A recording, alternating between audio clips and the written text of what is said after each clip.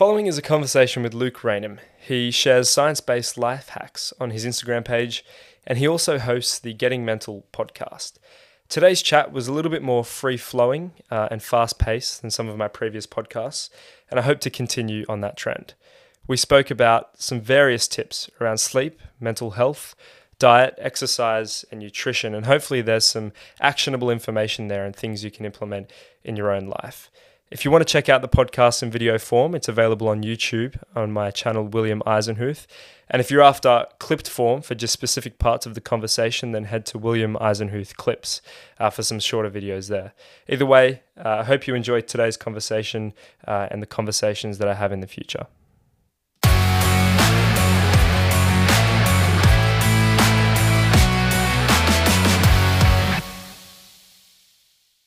All right, Luke, thank you so much for taking the time to come on the podcast today. It's a pleasure to have you on. Pleasure to be here. Thanks for having me. No worries. Well, I wanted to have you on because I've recently been following your content on Instagram as well as your podcast, the Getting Mental podcast. And essentially, the Instagram in particular, you share science-based life hacks, which I really enjoy. I think they're short bits of information that are very actionable and different ways to improve your own life. And I guess as a start, talk to everyone about how you got started doing this and why you actually, made the effort to start putting this sort of content out.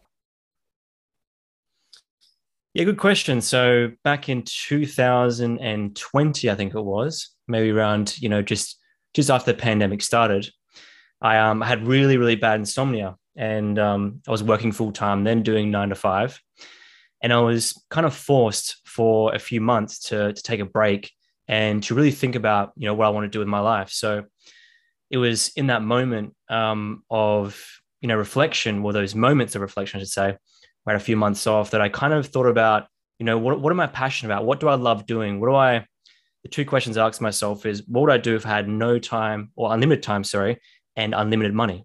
And the very first thing that came up was, I love to learn. I love reading about psychology, about human nature, about social psychology, and various things like that. So, I kind of just went with that interest. I didn't try to force. I didn't try to, start a massive business or anything like that. I just said, I'm going to do what feels right for me intuitively, what feels right for me from like a deep level. So did the same thing, kind of kept reading books, and the kind of trend of what I learn in my life, the way that I learn is through circumstances that I experience myself. So in the case of, that part of my life, I was going through a relationship that was a bit rocky.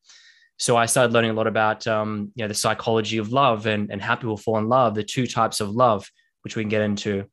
And, I started to share it. So come 2021, around about, January, February, I started to kind of play with Instagram and post stuff, and, and from a technical point of view, learn how, Instagram worked and what engagement looks like, how the algorithm works, et cetera, et cetera. And also to post content, because the best way to add value or to get more, engagement, whatever you want to call it, is to post valuable content that resonates with people and that hits home for them. So I started playing with that, started playing with the messaging delivery. And I've kind of gone through a few evolutions. I did a bit of stuff with mental health, and I kind of started going up from there and thought to myself, what do I want to encapsulate all this stuff that I'm learning here? What is the foundation or the underlying pin or the kind of market gap that I can fill for people who, are interested in quote unquote personal development or improving or, growth mindset, whatever it is. And it's science, right? Doesn't mean that I post 100% science. It's impossible to do so. And science is just a finger pointing to the moon, as they say. It's not the whole picture. It's just, it gives you a bit of confidence that what you're learning, especially in a world where, everyone's going to camera in front of their face to share anything, which is a positive thing. I'm not saying it's a bad thing. I thought to myself that science, or having an underpinning of science, was a good way to approach it. So on my page at Luke Raynham, I do a lot of posts that are, science-based, and I research stuff that I can share with people. And that's kind of where I came to where I am now. Awesome. And with the research, do you, I guess, read broadly and then choose particular things to make content on, or do you kind of follow an idea and then go find the research? Does that make sense?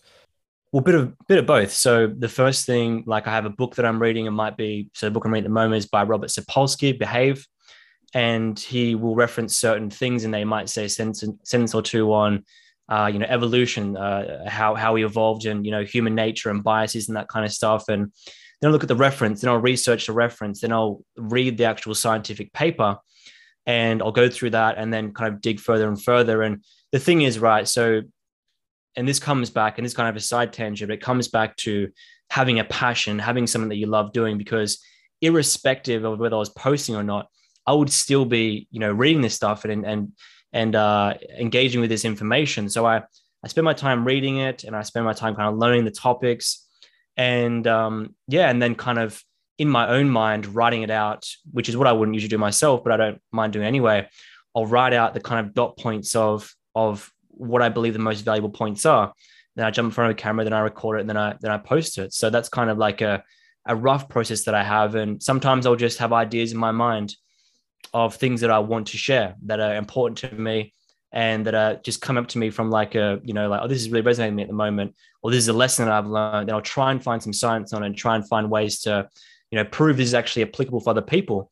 And if it is, then it's great. If not, then I just post it, and that's what I do with it. So yeah. Yeah, I like that you're kind of meeting people halfway, because a lot of people aren't going to make the effort to go and read these scientific papers.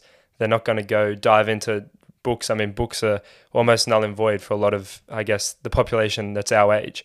So I guess by you doing the research and then meeting people halfway on their social media accounts, making sure that some of their feed is at least educational, it's pretty great. It's using social media for good, and I think that's rare these days. You don't get a lot of education, at least if you're not searching for it. Yeah, and I mean, on top of that as well, when it comes to education, there's so much conflicting points of views, and you can find. And this is the thing about science, right? It's like true science, you can't find conflicting point of views. At least I feel that way. But when it comes to most health stuff and maybe a bit of psychology, there's a bit less contention with that. Things are so conflictual, and you can find things that are kind of, this person said this, or keto or not keto, or low carb or no carb, or high carb. So all these things, they have like these messages, and if you look deep enough into it, I can give you a bunch of resources that I look at, like a website called Examine, for example. They go through all the different studies and debunk which ones aren't, actually true. So, for example, the kind of idea that carbs are bad for you, right? Whether you believe in that or not, that's up to you. But they've debunked this as something like, it's bad for some people, it's good for others, and probably generally speaking, it's just normal. So when you peel away the layers, you see that complexity is removed, and when things are complex, it makes it difficult to take action. So to tie that back into what we're saying, like my kind of goal with my page is to remove complexity. And sometimes I feel like some of my posts, they will be like, well, that makes sense. But you'll find that most people have been fed so much kind of lies and BS to fit a marketing agenda of a company that sells keto stuff, for example, in order to make money, that they actually start believing it. And I'm not saying that it's entirely bad for you. And circumstantially, like if you have, what's when you have fits? When you have so epilepsy, yeah. When someone has epilepsy, like doing a keto diet is very good for you, for example. So there's fringe ways of looking at the world that don't apply to the general masses. So what I try and do is teach something that can be generally applied to most people and executed to most people that is scientifically sound. And when I can't do that, then I just do posts that I enjoy doing. But for the most part, I do enjoy digging into the science because it makes me feel comfortable sharing it as well. I just don't want to share anything to the world and say, here's information on this, like it's just me testing it and that's it. But I do that as well because people value it. So yeah. Yeah, I really like that about your page. I think the world at the moment, especially social media, is so polarized. It's right or wrong. It's left or right politically. There's very little room for nuance. And it sounds like you're going to sources where they account for that nuance and they recognize that different things work for different people. And that really shines through in the content that you're putting out. Oh, yeah, well, I think, just to comment that quickly, I think that, people, so my kind of underpinning strength or, like way of being is I love to find out what the truth of something is, because there's a Jay-Z lyric in his Magna Carta Holy Grail album. He says, question religion, question it all, question existence until those questions are solved. And for me, like that's kind of an underpinning of my life. Like I don't know, I can't sit with something being untrue. And there's always a paradox of truth in every situation. Like there's a paradox of information in everything you do. And that's just the nature of reality. But for me, I try to get as close as possible to the truth as I can, whether it be with politics, with the relationships between countries, whether it be with science. I want to get to the deepest core of the truth that I can. Doesn't mean that I'm always right. I might post stuff that I'm like, oh crap, that's wrong, like 2 or 3 years later. But I'm always attempting to find out what is most true for people and also for the world and for myself as well.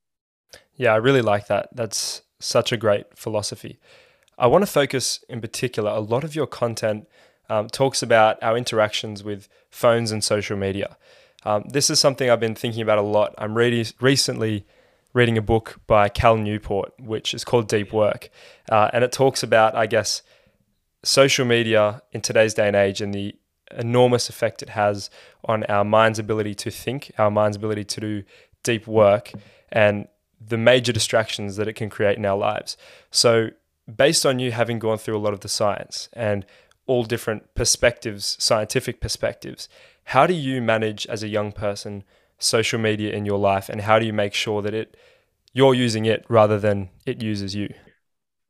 Yeah, so 2 things. I want to expand on what you said there. So there's a book by called The Shallows, and it talks about basically, it was written in 2010 from memory. In this book, he talks about basically what social media is doing to our brains, right? And not just social media, but the way that we interact with content. It's called media multitasking, right?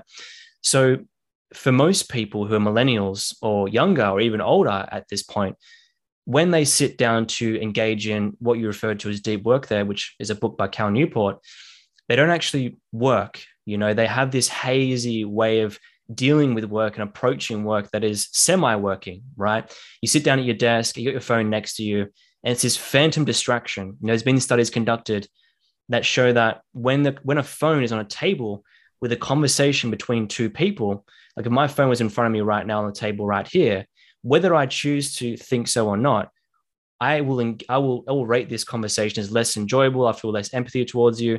I wouldn't enjoy the conversation as much as I would if I had my phone away. Now, why is that, you might ask? Well, the reason why is because when people have this device that they've anchored to distraction, like you pick up your phone, 9 times out of 10 for people our age or people, around this age or even older, there's no real age bias here, but I just think, people our age use it more. You'll find that you 9% of the time you pick up the phone when you're bored.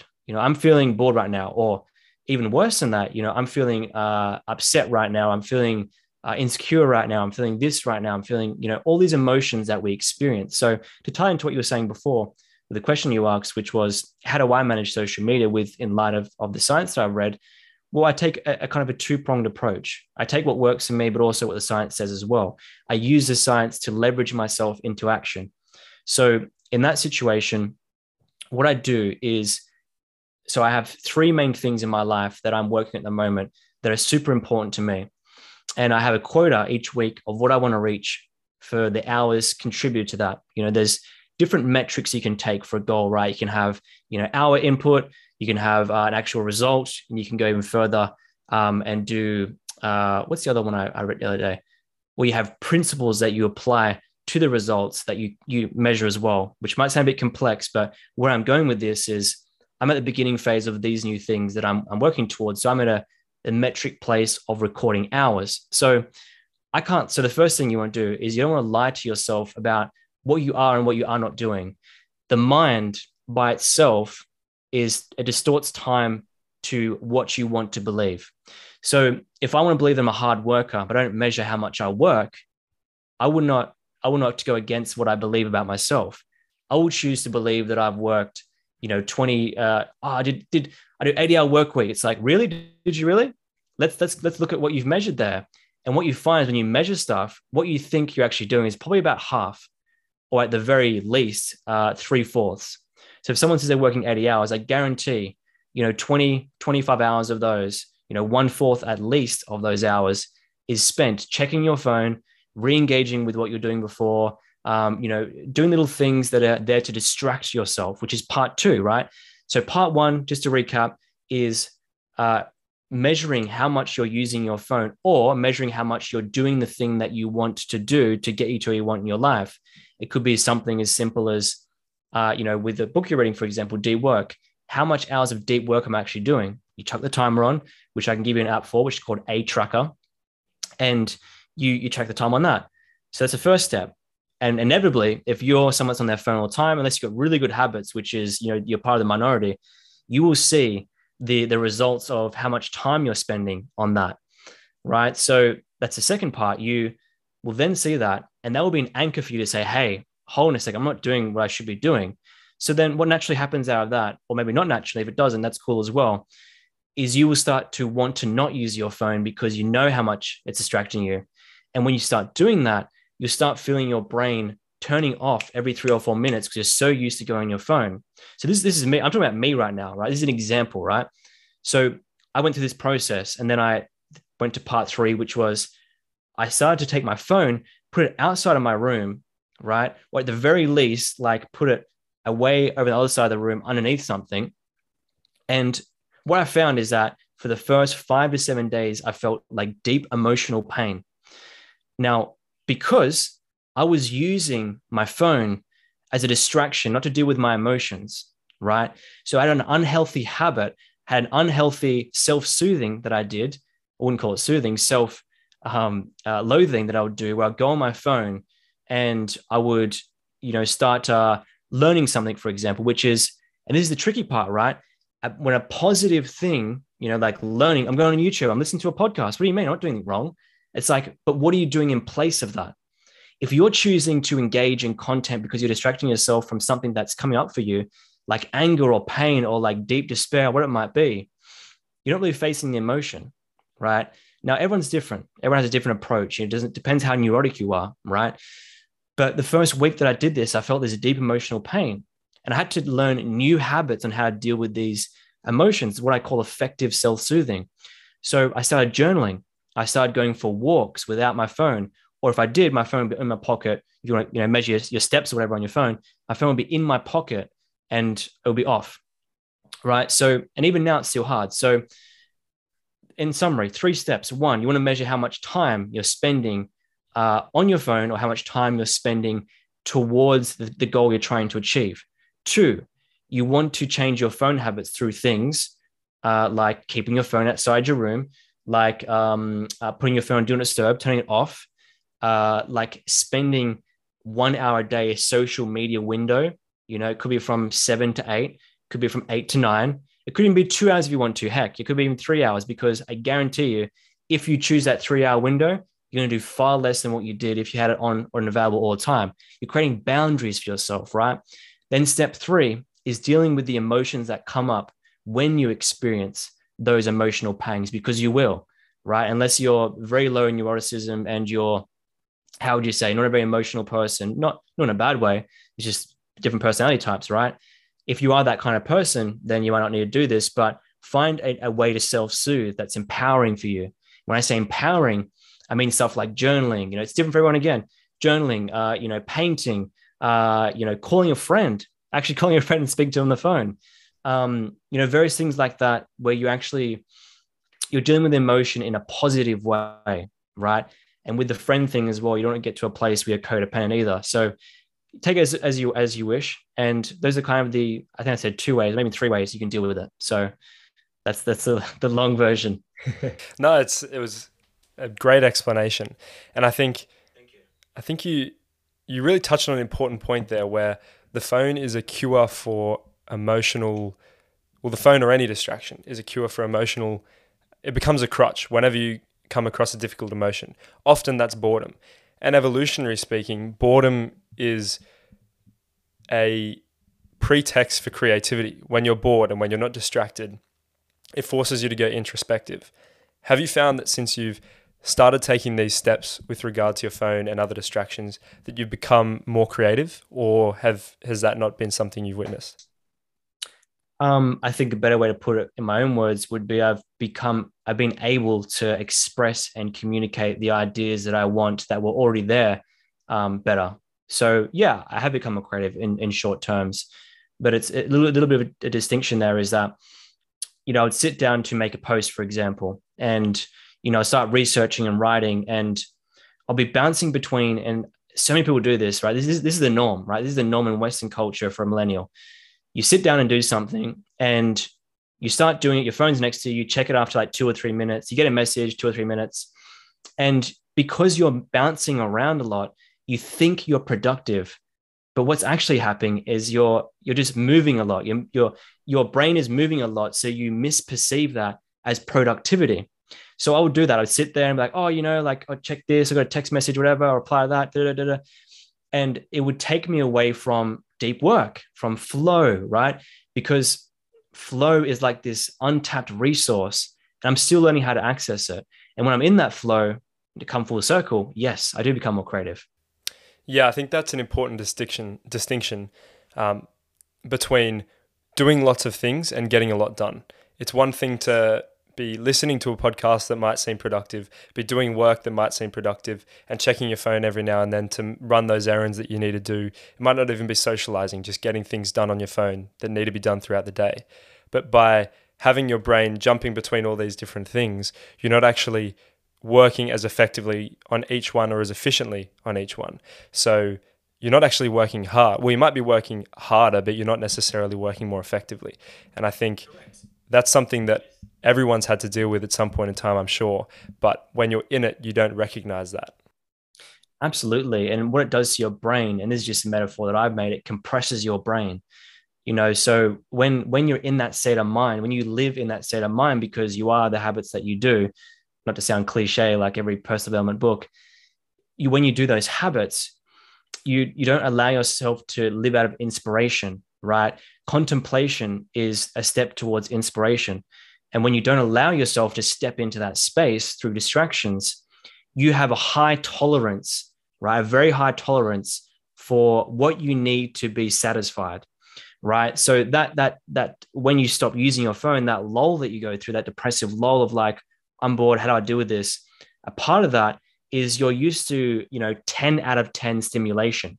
You're used to this high stimulation of your phone there and of social media and Netflix and all these things that you don't know how to sit in silence anymore. You don't know how to sit there and feel your emotion. You don't know how to sit there and feel what's going through your body or understand how to go through it and sort through it. So we've lost the skill of being able to decompress our brain. So long term, what does that even look like? Like, just really think about it for 10, 15 years of that, which is going to be the future, probably. People have all these emotions in this section right here. If you're listening to this, they have it in like a tube, right? All these emotions are thrown into the tube, and over time it starts overfilling. You have a mental breakdown, and you think you're having mental breakdown because of one or two circumstances, but we all know that mental breakdowns and things that happen to you on a large level, despair, all these things, it's a message being repeated over and over again that you haven't listened to. So when we're using our phones, we're overstimulating our brain. We're making our brain, metaphorically speaking, not literally, or maybe even literally, who knows? We're compressing, we're like a trash can that's filled up and the paper's falling out, and you just leave it there and it gets stinky and smelly. Next thing you know, you smell out the whole office and your life sucks. So that's been the experience what I've had. I'm 27, right? I started using a mobile phone when I was 12, and it was a Nokia phone with a snake on it, the snake game and everything on it. And, that was the beginning of it. And when iPhones came out, I got an iPhone, all these kind of things in 2009, I think it was, but the iPhone came out in 2007. And so for, a good 11, 12 years of my life, I've been conditioned by this device that may not have my best interest at heart. I don't know.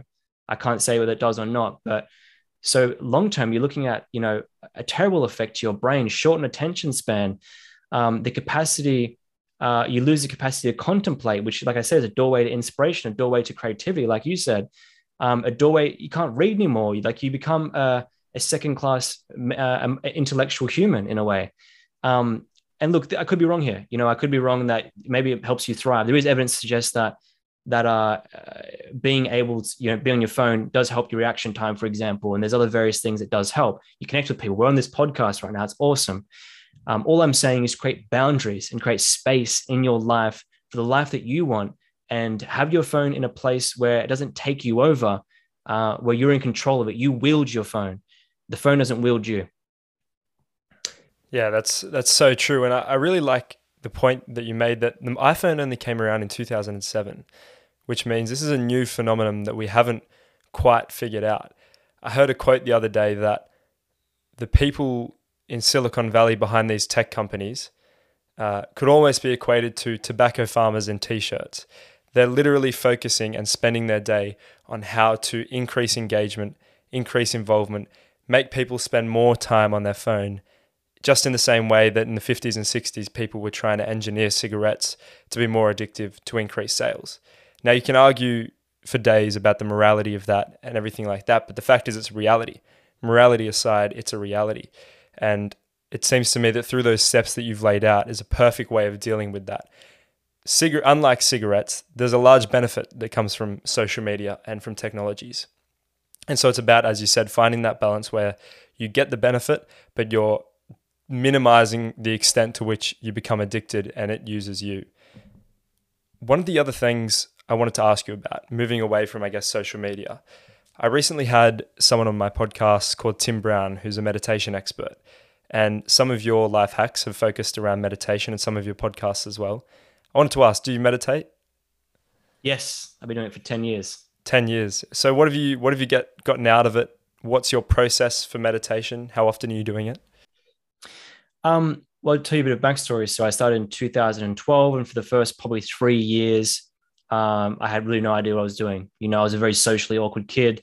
I didn't know my place in the world. I didn't know how to really deal with my emotions. I had so many different emotions coming up that meditating for me was a very difficult process. I just did it because I wanted to be better socially, and I wanted to remove this sadness that I had inside of me. And after about 3 years, like it started to kind of turn on me. It started to, in the sense where it just made me anxious. I used to focus on my breath a lot, which made me find it hard to breathe. I'm not really selling meditation here, am I?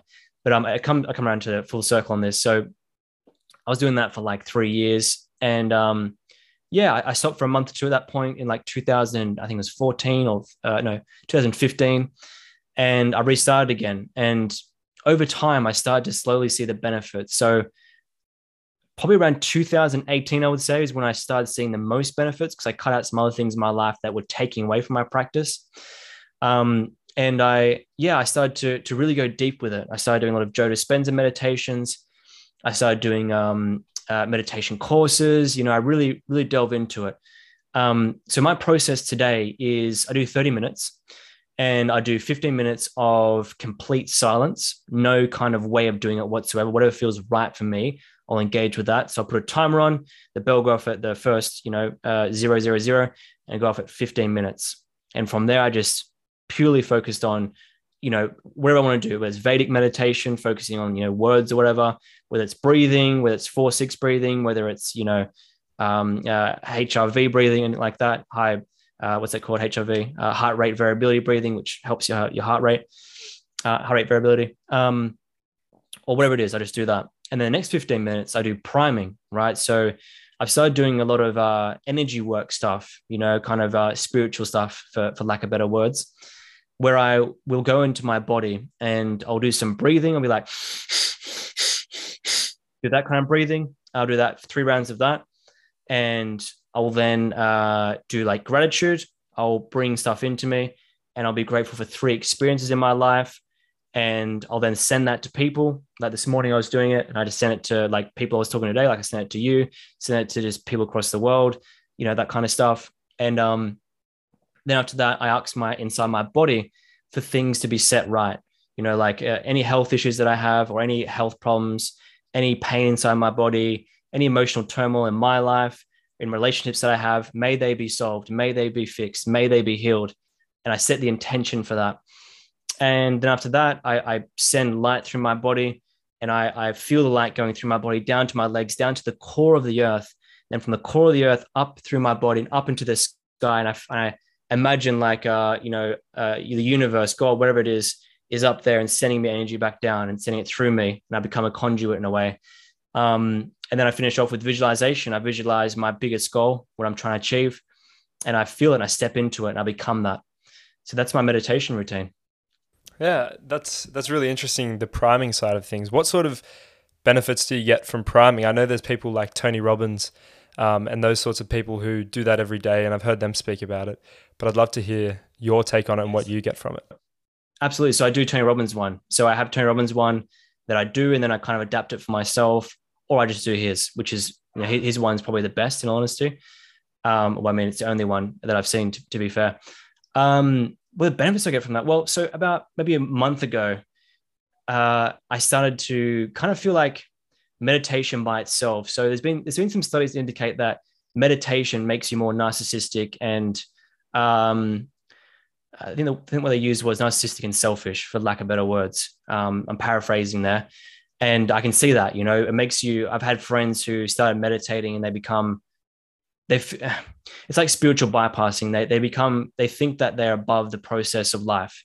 You know, so I meditate now. I've had these beautiful spiritual experiences, and they feel like they have something that most people don't. It becomes a religion, right? Like when a really religious person, I've got nothing against religion. I think it's great for whoever does it. It depends on the person. But certain religious people believe that because of their relationship with God, or because of their relationship with Jesus, or, you know, whoever you believe in, that they have skills that other people don't, or they have this superiority over people. And I see this a lot with meditation, right? And I just kind of felt it got a bit dull for me, right? After doing it for so long, I wanted to, you know, meditation for me is like flossing. You're getting rid of maybe all the gunk in between your teeth, right? Whereas priming is like whitening your teeth. You're learning how to create a new reality, a new frequency, a new way of being. I don't have any science on this. This is not scientific. This is purely just, you know, what feels right for me. So for me, it feels like I'm rewiring my consciousness, right? And since I've been doing that, and also on top of that as well, I'll finish the priming. I'll do a bit of you know, movement routine, like exercise, and I'll go straight into a cold shower. I'll put some of my music on, and I'll just like kind of feel that again, like feel that energy, and anchor the coldness of the water to breaking through stuff, and to feeling better, feeling stronger, feeling more alive, feeling vital, and visualizing it deeper. So ever since I've been doing those 3 things together, or 4 things, I've really just felt like I'm unstoppable. I feel like the goals that I'm aiming towards, like no one can hold me back, not even myself.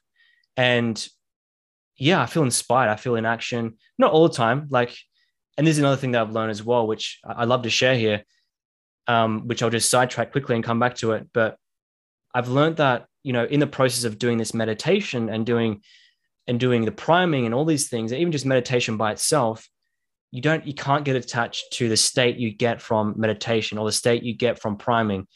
You need to learn how to detach from that and fall in love for the practice, just for the practice. Now, in the Bhagavad Gita, I'm not sure if I'm pronouncing that right, it says that I'm paraphrasing here, and I'm kind of a bit vague on the memory, but it says you are, I've got this, give me 1 second. You are, it's coming. So you are entitled, that's it. You're entitled to the labor itself, not the fruits of the labor. You might have heard it before, Will. And to me, that resonates so much. And when I'm doing this priming stuff, I get attached to the state sometimes, like, oh, why don't I feel amazing right now? Why don't I feel like as good as I did yesterday? And it's been a process of like, I'm going to do the practice, and whatever happens after that, I'm grateful for. So that's been my process with it. And that's the benefits I've seen from it. Yeah, I think a lot of people easily attach themselves with it, as you said, and they will either stop doing it or continue doing it based on one experience, or the fact that on this particular day I primed and then I crashed my car, and they'll be like, well, clearly it doesn't work, but they don't actually... Superstitious. Yeah, exactly. So they don't really commit to the long term and the long term of the practice, because they expect that this one practice is going to influence everything that they do for the rest of the day, and they expect that it's not effective if I'm leaving this practice. So I think that's a really important point. I wanted to also ask you, I guess, shifting a little bit from mental health to physical health. I mean, they all kind of tie into one. From the science you've read and a lot of the videos you've shared, how do you approach diet, first of all, broadly? Well, the first thing comes up, you know, so you have with any kind of part of life, you know, whether it's diet, whether it's, you know, movement, exercise, any kind of part of life, you have around it the surrounding contributors of what contributes to that. So if you're looking at physicality or, you know, diet, for example, you have to then think about mental health, like meditation practice like this. So just quickly to go on off a tangent, to come back to that as well. This is something that most people don't think of, but what I've read and what I've seen myself is that diet is just a maybe 20-30% part of the picture that people look at that isn't the whole picture. Now, what other parts of the picture are there? So one of the parts is going to sound weird, but our jaws, right? So it's not what you eat, like specifically as in nutrition, but it's how you're eating it, if that makes sense. Now, what I specifically mean is they've shown that over the past, I think it's 300 years, the human jaw has shrunk by around about 8 or 9%, went from about 2.37 inches to about 2.10 inches, for those who want to go by inches.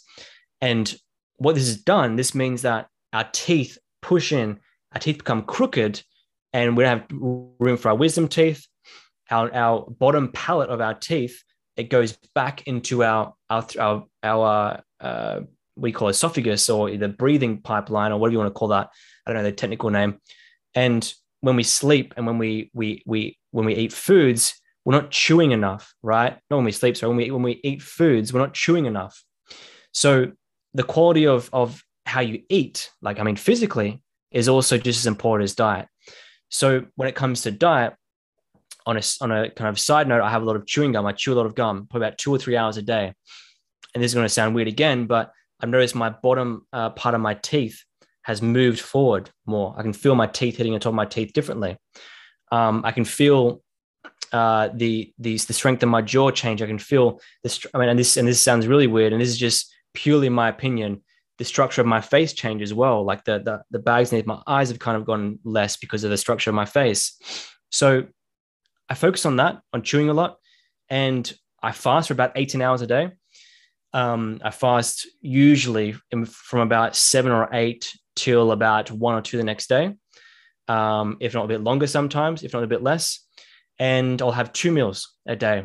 The very first meal will be a smoothie of some sorts, with, granola, like whole grain granola. And then for dinner will be a huge salad bowl. And that's the majority of my diet. That's what I eat. Wow, how long have you been doing the fasting for? Well, I think it's been about maybe a month. Actually, it's been 2 months now. The reason I'm doing it is because well, 2 reasons: to save money. Like, it's just great to not have to do 3 meals a day, regardless of how much money you have. And also, I just feel better, and it feels good to have discomfort, if you know what I mean. I think that everyone should have a bit of discomfort in their life because of how comfortable we can have our lives. Cold showers, fasting, feeling hungry, walking barefoot sometimes, stuff like that. It helps me feel human, if that makes sense. So yeah, I've been doing about a month and a half, 2 months now. It feels amazing. Yeah, I've also been doing the fasting probably for about a year, maybe even a bit more. And I've noticed, well, first of all, it just forces you to reduce your calories. There's only so much you can eat in a 6 or 8 hour window. And so if you're ever trying to stay on top of your weight, or I guess stay at a good level of fitness, it just forces you to restrict your calories. There's all sorts of, I guess, contention as to the effects that fasting actually has and whether or not it helps you burn more fat and things of that nature. But beyond all else, it feels great. I mean, you feel you're not relying on a meal to have energy in the morning. I've noticed that between whenever you start doing work or whatever you're doing during the day, even exercising, you're not dependent upon what you ate to do that. You've just got your own energy, and you learn how to, I guess, operate without requiring anything external. And it kind of ties into your evolutionary history, because I mean, our bodies were evolved through fasting. I mean, when you were hungry, it was a motivator to go out and hunt, and to go out thousands of years ago to find food. And it made you more alert, it made you more effective. And our bodies are used to functioning on a fast. Whereas in this day and age, you don't have to work for your food, you don't have to find your food, and you don't have to be alert because food's just a few steps away at the fridge. It's not, a few hours of hunting away. So that's one thing I've noticed, is that mentally it makes you so much more alert during that fast, and even afterwards, because you kind of maintain that fasted state even once you've eaten. You don't really have those crashes and dips that you would if you were eating a big lunch or a big breakfast? Huge. And our brains are wired to crave fatty foods and sugary foods. We're wired to want that. So, on a food note, it is so, it's so destructive to have bad food. It's so easy as well. When it's easy to be destructive towards your health, and it's so accessible, then it becomes a majority, right? Like having a bit of macas here and there, whatever. It's like, oh, I can treat myself. Meanwhile, treat turns into 3 times a week, or it comes every single day. I have a bit of chocolate at night time because I've worked hard today. So it becomes a very destructive habit. And if we don't learn to keep that in check, like that's a pathway towards disease, right? And also the invisible things, like I mentioned before, like having, changing the way that your actual mouth is structured, which sounds so odd. I know if you listen to this, you're like, what the hell are you talking about? But it's so fundamental, how we breathe and how we move through this world. What kind of movement patterns do we have? What kind of breathing patterns do you have? How do you sleep? Like all these things, they're in the culture, but they're not really taken for serious. Like it's the modern concept of diet, right? It's like even doing just a keto diet or something like that. I don't mean to bag out keto. I have nothing against it. Or being vegan or whatever. It's like, that's just one part of the equation. And it really excites me because I think that, health is like a puzzle. Because genetically, where are you from? Are you Scandinavian? Are you Asian? What's your background? Everyone has a different kind of proclivity for food based on where they were, what their background is. Like, for example, the shape of our nose was defined from where we live. And this is what I've read from an evolutionary perspective. The more longer and pointer your nose is, it's more likely you're European. And the reason it's like that, because when you breathe in, it's more space and more time for your nose to heat up the air, because it used to be in cold environments where if your nose is flatter, you don't need to heat up the air because it's hot there already in like near the equator. So that's interesting. But yeah, all these small things are so important. But if you're out there and if you're looking to, maximize your health and maximize your mental health at the same time, focus on the fundamentals. Don't make things complicated. Like Tony Robbins has said before, it's like the enemy of execution is complexity, right? Don't make things complex. Keep it very simple. You don't need to like go on a vegan diet or this diet or any other diet specifically because it's been marketed to you as the bee's knees. It's like, just focus on the fundamentals. And like, if you don't know what they are, just think for a second, because it's just vegetables, it's fruits. It's like, whole foods. It's as simple as that. And just experiment. And sorry to interrupt, just experiment, figure out what actually works for you, rather than saying, well, so-and-so does this, so-and-so does that. Try everything and then decide based on your own evidence what makes you feel the best. And that's the thing with diet, right? That's why there's so much conflicting information, because how you feel, and of course, tests can be done outside of how someone feels, like subjective bias. If it's like blood, decrease of B12 or increase B12, whatever. But how you feel, is enough of an indicator. If you really want to go farther, you want to spend money, you can get blood tests, you can get different things measured. But the first step is just being open to doing it, right? It's so easy to do something and then try and find the best solution, when the best solution isn't always the best one, because there's opportunity costs. You're spending, it's like the law of diminishing returns. You're spending all your time trying to figure out how to do this best thing possible, when you can just do the simple thing of what is required at that point in time and then build from there. It's definitely very true. I want us to go back to the jaw. What's the benefit that comes from having a bigger jaw, or I guess returning back to how our jaws used to be? Yeah, so there's been photos so they've dug up jaws so about 300 years ago is when the kind of foods became more softer, right? And they've got photos of the jaws of hunter-gatherers, and their teeth are completely straight, right? Not in every single case, because they're a bit crooked here and there, but for the most part, the general layout of their teeth is straight. And the reason this is because, so you look at the animal kingdom as well. You look at dogs, right? And how their teeth are structured. Their teeth are often very straight unless they're eating very soft foods. But you see when dogs are born, when they're little pups, they chew a lot because they know instinctually what they need.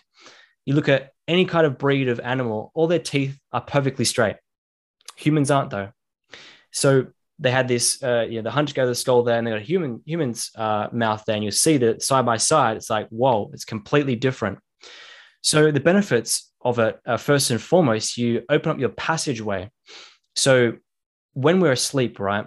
If we're in the habit of breathing through our mouth, which we often are because of the structure of our mouth, we aren't absorbing as much oxygen. We aren't what's the technical term for it? I think it's there's a book called Breathe by James Nestor, and he talks about this, where he and his colleague, they breathe through their mouth for, I think it was 30 days or something similar to that. I'm paraphrasing it. Just take the idea of what I'm saying out of it, not the exact kind of specifics. But in this test, they did it and they measured their blood pressure, measured all the vitals and all the signs before they started doing it, and then during it, and all the signs for disease, like high blood pressure, their all their metrics were completely off. They're leading towards having severe disease if they kept breathing through their mouth. So the benefit of using your jaw more is you clear up your passageways and you align your jaw and you widen your jaw, which means you sleep better and you're not choking yourself when you sleep. I personally use tape when I sleep in my mouth, which is a big thing as well. But that's kind of like a small benefit to it. And on top of that as well, you can just feel it. Like you feel the structure of your face. You feel more postured, if that makes sense. And even to go as far as your posture, it might do something for that as well. I'm not sure. But all this stuff that I'm referencing right now is from Breathe by James Nestor. If you want to find out more, check out Breathe by James Nestor. And I think if nothing else, no one's going to complain for having a better jawline. So that's always a benefit as well. Right. Absolutely. For sure. I guess we've talked about diet as being part of the physical health. How about exercise as, I guess, the second component? What sort of things have you read? Is there anything interesting, any of the life hacks, I guess, as you call them on your page, that you found about exercise? There is, but I don't remember them. There was one in particular. There's been a bunch there. If you want to check them out, just go on my page. But I don't remember them specifically. But I want to share what I'm doing at the moment, which is learning how to move in different ways. So, and this is just purely speculation. I don't know the science behind this or anything like that. Movement patterns, right? So we go to the gym, we want to get fit and in shape. We move in the same patterns. We do a bench press, we do a squat. We don't practice any different movements. And so what I've been doing a lot of is a lot of animal flow stuff, which is, doing various movements. We have to learn different patterns of moving through the world from a physical standpoint. And what I felt personally for myself in this situation is I can feel my body, if that makes sense. I'm more in my body, I'm more grounded, but also feel sharper as well. So from a non-scientific point of view, that's just my opinion. If you want to step into a place of feeling more grounded and feeling more intelligent, at least from a subjective, my point of view, try doing more complex movements. A dancer, they go through, thousands of different movement patterns when they learn to dance. When we go to the gym, we probably do 10, 15 or something like that. And just imagine what it's doing to your brain. Imagine how we're supposed to live as humans and how we did move, how we used to squat, how we used to move through space, and how we do now. We're sitting down on a chair for, 9 hours of the day or whatever it is. How much are you moving? What movement patterns do you have? Yeah, I think so. There's kind of vertical and horizontal patterns of movement. So like horizontal would be the bench press. Vertical might be a squat or something like that. But so you're focusing more on the transverse, where you're doing all sorts of different movements, whether they be weighted or not weighted, a little bit more like yoga or something would achieve. Yeah, I wouldn't call it yoga because I still even think that's quite rigid in my opinion. So it's what I'm specifically doing is a movement called the bear, the frogger, and also a monkey. And then you learning transitions between that and not trying to follow instructions of what someone is saying to do or don't do, but rather listen to my body intuitively. Where am I injured in my body? Where does it hurt? How can I find workarounds for that to still move in a certain pattern? How can I twist my body? How can I rotate my spine? How can I move through space more efficiently? How can I move from point A to B with more ease and less energy? How can I get closer to the ground? How can I feel the earth underneath my feet? No music, nothing going around me, just me and my body moving. And to tie this back into social media, right?